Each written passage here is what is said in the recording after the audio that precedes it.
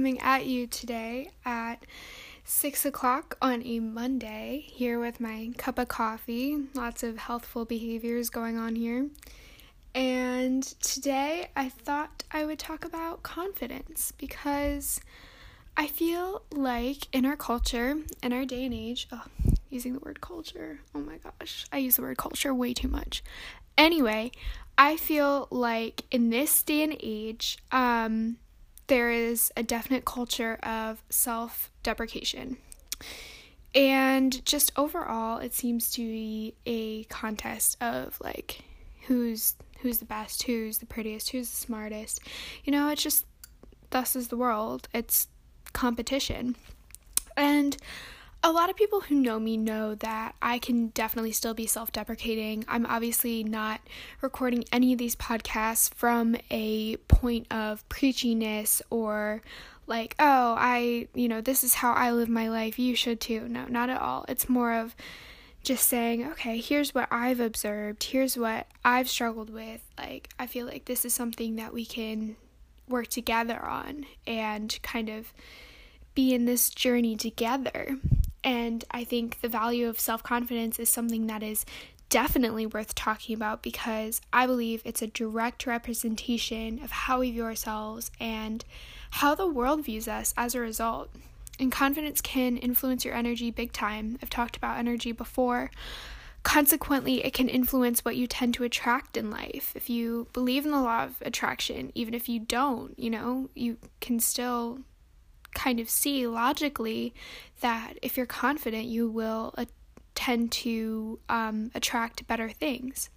I've seen it in friends of mine where it's like this huge change when you see that the insecurity that they've struggled with is replaced by confidence. It's really amazing, and honestly, it's contagious because when the people you spend the most time with, like the people that they are, it sounds like such a basic concept, but it's really important, like liking yourself.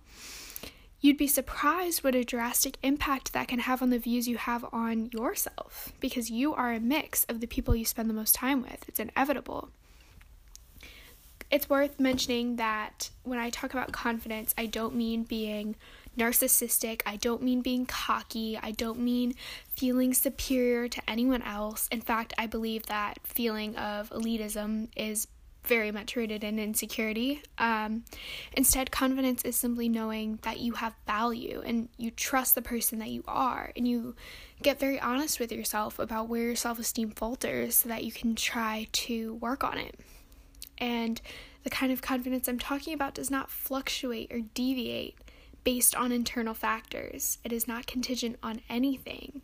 It can't be wiped off with your makeup. The confidence I'm talking about consists of you realizing that you have the same amount of worth with or without the achievements and the pride that you hold in your life. Without those internal factors, you would still believe that you are worthy. And while there's nothing inherently wrong with using external and surface things to boost your confidence, they just can't make up the entirety of your self-value, because that's like building your mental health house on a pile of quicksand. Because the second one of those external factors are called into question, you are going to spiral. And it's not healthy, not good. Confidence doesn't have to be you thinking that you look amazing all the time, or that you can do no wrong, or that nothing you do is embarrassing, or that everyone loves you. It's just tying less importance to these things and still loving ourselves even as things stop looking perfect or others don't see us in the way we'd like them to see us. That being said, do not be afraid to be controversial. Do not be afraid to be disliked. And not in the way that hurts others or hurts yourself, but in a way in which you stand out and are vulnerable to the backlash from others that could possibly result from standing out. Because when people start talking about you, that's when you know that you're living into your unique potential. That's when you know that you're contributing something to the world rather than just living as one of the many, like everyone else. People don't diss those who stand quietly in the corner, afraid to take up space and afraid to make noise and afraid to be different. And it's okay, because as long as you know that you're doing the right thing in your heart of hearts and that you're being a good person, you have nothing else to worry about. So welcome the controversy with love and open arms. And I know that's difficult, but the more you step out And the more that you face that controversy, think of it as a growth opportunity. Think of it as you learning to care a little bit less about what people think. Slight detour, but if you hear like the audio changing, it's because I keep like pausing while I'm talking and like taking a sip of coffee, and I have to keep like ending the podcast and restarting it because my coffee is getting cold. So anyway, know that you will stand tall if you know your value and your inherent worth. The kind that comes from you learning who you are, what you stand for, and being proud of the way that you treat others and live your life. And it comes from realizing that you are an incredible creature, not placed in these circumstances accidentally, that things do not happen to you, they happen for you. So be confident in your place in the universe, that you are on a journey, and while I encourage living in the present, there is something really grounding about realizing that the present is just a moment in time, and there are so many lessons you have yet to learn, and valuable experiences and information you'll gain in the future. You'll keep growing in the future, but only if you allow yourself to. So be proud of not just the person you are now, but of the person you're becoming.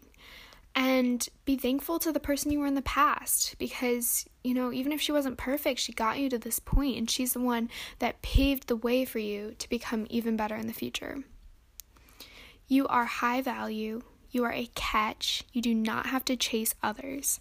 I've seen too many incredible people get too caught up in checking to see if someone viewed their story or liked their picture or left their message unread, and it's such a hit to their self-esteem because, again, we're talking about external factors. That person is a contingency. Like, I'm only worthy if that person thinks I'm worthy, and that is not okay. That is not healthy. So let them go. People who value themselves command the value of those around them, and they will automatically start to draw in people who will start to see the value that they see in themselves, if that makes sense. So something is making you feel substandard and self-conscious. It's not for you. Let it go. Don't let it take your peace. Don't let it prohibit your progress. And something I really think is worth mentioning is that you are under no obligation to keep putting your energy into things that tear down your self-confidence. And I know I talk a lot about like social media, and a lot of like the podcasts that I do tend to have that same underlying theme.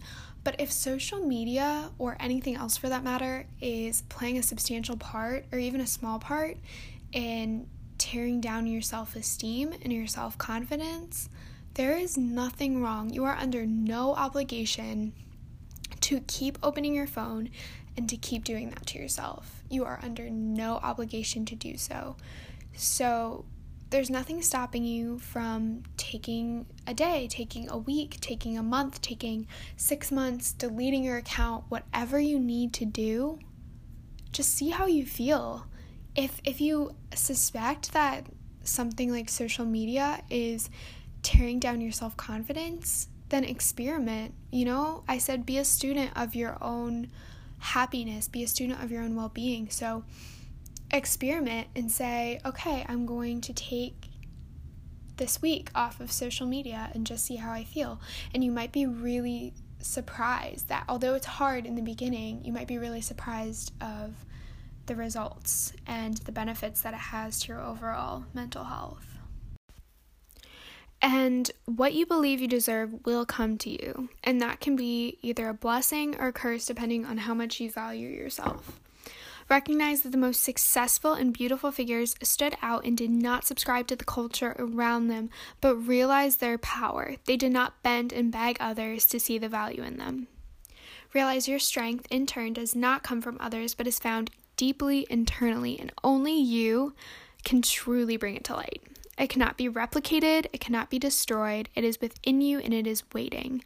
And there is no one that can take it away without your permission. There is no one that can take away your self-confidence without your permission. So don't give people permission. People are telling you what to be because they are afraid of the power you possess when you tap into your potential. Next, stop cheating yourself out of confidence, strength, and growth by talking down to and about yourself. Stop tearing yourself down. Even if you really don't believe what you say about yourself, the more you grow accustomed to how you hear your internal dialogue, the more it will ring true. Again, what you water will grow, meaning what you give your energy to will start to grow. And I don't know why all my analogies I give in this podcast have to do with water, but what you water will grow. Follow through with the goals you give yourself. You will build a better relationship with yourself when you learn that you can keep promises to yourself and make decisions that will better you rather than self-sabotage you. So make little promises with yourself throughout the day that will get you to where you want to be, that will try to serve as little landmarks on your way to a goal. And if you follow through with those little promises, you will start to gain that self-confidence and that mutual trust between you and yourself. Get to know yourself as you are, evaluate what you want to change, what you want to let go, what you want to add. Know that there are imperfections in you that are allowed to stick around. Work on getting comfortable with them. And that's a huge part of self-confidence, realizing that the things you're insecure about do not matter as much as you think they do. When you stop giving them your valuable energy and thought, they'll just stop being such a big deal. Thoughts and words are just like plants. What you water will grow.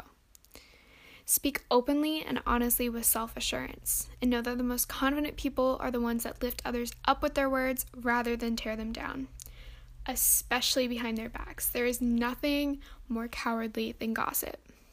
So be kind. There's literally no good that can come from hate.